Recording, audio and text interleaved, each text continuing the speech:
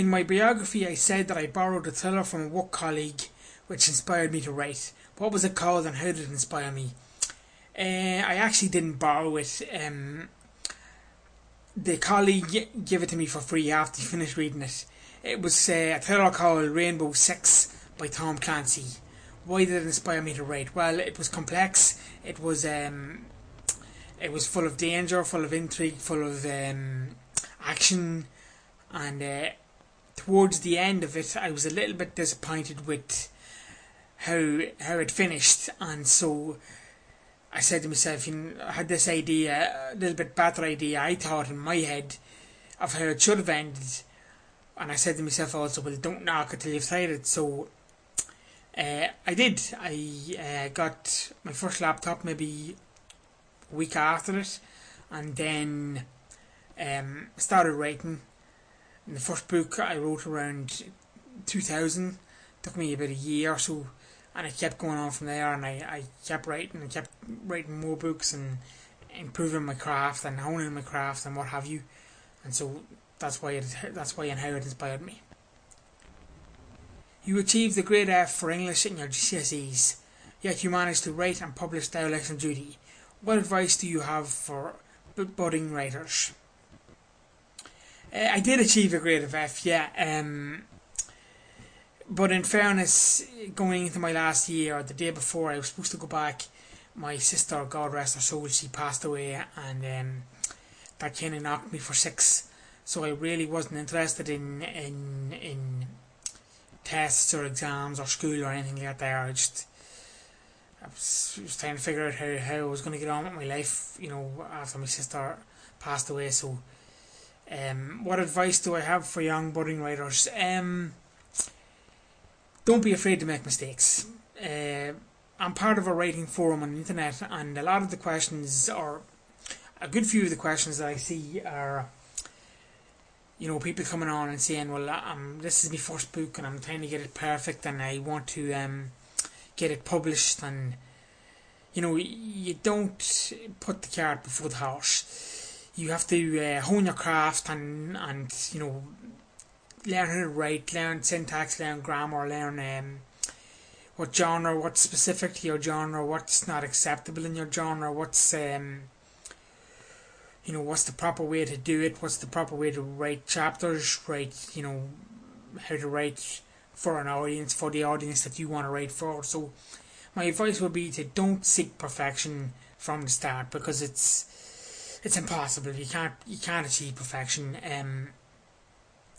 If you go onto Amazon, into any 5-star book, you'll find at least one rating of 1 or 2 stars, because everyone's opinion differs and perfection is not achievable in writing. So you need to just take your time, start writing, get a couple of novels on your belt, get a couple of short stories on the belt, whatever it is you want to write, until you've come some way towards mastering the craft.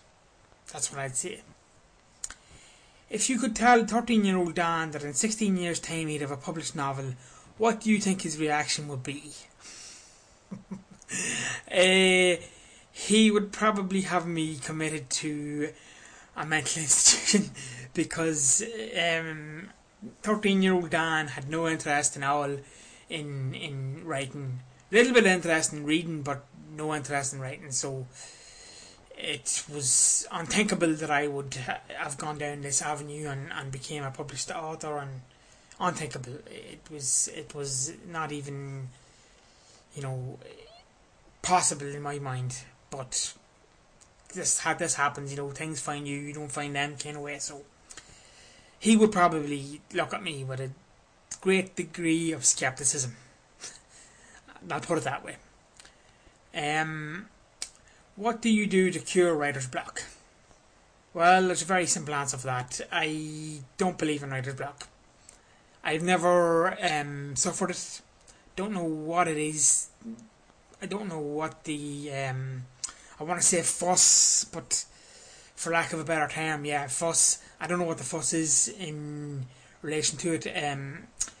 It's a question that comes up often on the forum that I mentioned previously. There are people coming in saying, got writer's block, don't know what to do, can't write, and my suggestion is that you need to sit down and write at least 500 words every day, or write something every day, and get yourself into a routine whereby you write every day and you don't make excuses. And when the writing's not coming, you push through and you get at least maybe 300-400 words done, and then you'll find that writing will become easier. And it's giving you discipline, the discipline it takes to complete novels, to write novels, and to make an attempt at making a career out of it. So I don't believe in it, and I have made that point very, very often that I don't believe in it. What can we expect from the sequel to Derelicts in Duty? You can expect a lot of violence. That's a given. That's the genre. Well, not a lot, but it does involve a lot of violence. New characters, new villains. A lot more is going on this time around in First Strike. That's the sequel to Derelicts in Duty. There's a few more characters, a few more bodies. There's a bit of resolution for Garrus and Gale. They're now running the 2 teams of Strike Force. They're embarking on missions and what have you. And there's a huge, large chunk of the main story dedicated to 2 brothers, Matthew and Joseph Reed, the sons of Jack Reed, who was one of the main characters in the first novel. A lot of it takes place in and around the environment of school. Bit of a love story going on there, a bit of your typical high school setting, angst and popularity battles and that kind of thing. And to cap it all off, there's the threat of thermonuclear war. So just a bit happening in the sequel, but hopefully it people will enjoy it. Describe Derelicts in Duty in 5 words. Wow. The elevator pitch, huh? Action, and more action. It's pretty much what I would want to read in a novel in that genre. Unputdownable, page turning, can't stop reading. Every page is as suspenseful as the one that came before it. Chapter endings on cliffhangers and what have you. And that's a bit the way. That's a hell of a lot more than 5 words, but that's how I would describe it. What inspired me to write Derelicts in Duty? A lot of things. I started watching action films when I was 12. I watched Die Hard, the first Die Hard. I shouldn't have been allowed to watch it, but my brother got a copy of it, and I watched it, fell in love with the genre. It inspired me, along with books, Tom Clancy, Robert Ludlum. I would consider my work an homage to Tom Clancy and Robert Ludlum. My mother bought me PlayStation when I was about 14, 15.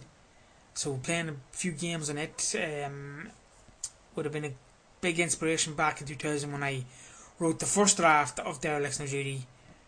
And that would be my inspiration. I would say reading and films, TV shows, and a couple of games. Can I give a brief synopsis of Derelicts in Duty? It's centred around a man called Troy Davies, a deep cover agent for the FBI. He's been in Russia for the last 18 months and trying to get proof that Pavel Kirov is a Russian arms dealer when he claims to be a car salesman. So this guy is a master terrorist, and but nobody's ever been able to find anything incriminating on him. So they send this Davies character in to find something on him, and what he actually uncovers is a plot to attack a top secret weapons facility in New York. So he has to get word back to his superiors. But the problem is that, having spent so much time on the cover, he's slightly paranoid, and when he gets back to America and back to LaGuardia Airport in New York, he sees the plainclothes FBI agents, and he panics and he opens fire, and the story basically goes from there. His struggle to find someone to give this unbelievable information to, and trying to figure out how to stop these terrorists. And then it involves a couple of soldiers, 2 Marines from who were on duty in Afghanistan. They were pulled from duty, and can't understand why. Seems to be a SEER training exercise. That's a military training exercise with it to train you how to survive torture and resist torture and escape from places and survive. So they don't know what's going on. And then there's 2 computer programmers in a firm in New York who don't know what's going on either, but they are going to play a huge role in this. And basically, it's can they save the world in time, or can they save this establishment in time? So that's the synopsis. That's for dereliction of duty. A book of this caliber must require a lot of research. How much research did you do, and how much in the book is purely fantasy? How much research did I do? Wow. About 6 months worth. Pretty much everything you will read, with the exception of the Ataric building, the